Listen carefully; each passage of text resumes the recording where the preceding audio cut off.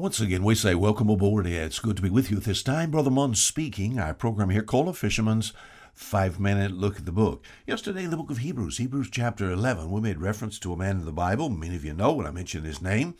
You know exactly who I'm talking about. If you're familiar with the Bible at all, his name is Noah. Something unusual said about him. In the book of Hebrews chapter 11, I believe it's verse 7, and it says, "By faith, Noah being warned of God, of things not yet seen," it says, "moved with fear, prepared an ark to the saving of his house." Now, how about that? Prepared an ark to the saving of his house. I like the wording there. So we began by asking the question yesterday. You know, I believe the family is so important. So important, it's the first institution that God established here on the earth. Now, I understand the church. The church is made up of families. I grasp that. But as far as your family, there's coming. It seems as if we live in the last few seconds of this age. Matthew chapter 24 talks about this. And it talks about before the revelation of Christ, and not the rapture, before the revelation of Christ, when Christ actually comes to this earth to set up his earthly kingdom. It says, "As it was in the days of Noah, so shall it also be all the days with the coming of Christ." So the age is going to be the same. You said, what happened in Noah's day? The devil took over the planet.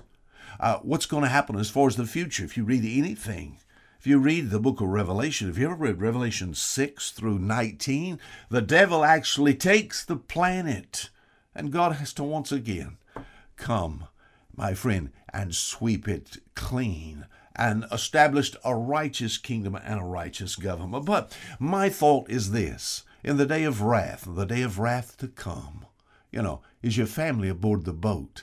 Now, today, the ark of safety is not a boat for Noah. Thank God it can be said of Noah that by faith, prepared an ark to the saving of his house. At least got his house, maybe not his friends, maybe not some of the others of his ancestors, but he got his household, his family. It's so important to get your family in. Have you thought about it like that? Is there some keys? Is there something you can help me with, Brother Munn, some doors open as to how that I can do this? I know it's hard. I've had families tell me, Brother Munn, it's almost impossible to raise a family for God in this age. I do know that. I say amen to that. But and I know amid all the evil that's in the world today, I understand God's patience is going to wear out, and the holiness of God is going to demand judgment. But when this time of judgment comes, will your family be safe? Of Noah, he prepared an ark to the saving of his house. Is there some key to getting the family aboard? And I think it is. I think it's found way back over in Genesis chapter 6.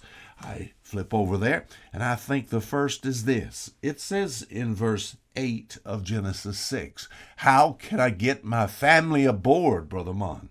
Genesis chapter 6, verse 8. "But Noah found grace in the eyes of the Lord.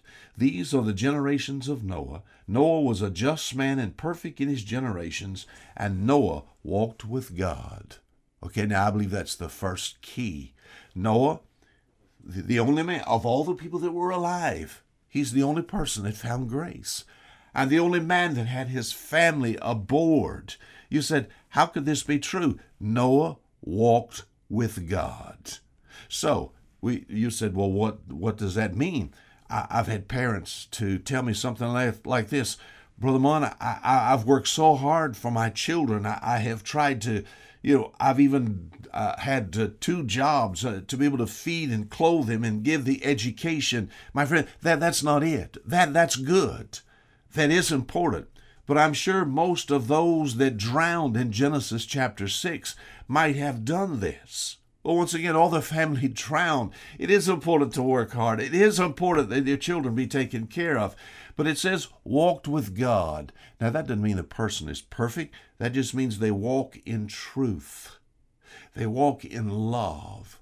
They walked with God. So there must have been some prayer, communication with God. There must have been some worship. Once again, a perfect parent? No, but they have to walk with God. And He'll get your children on the boat. Until tomorrow, fisherman, saying goodbye.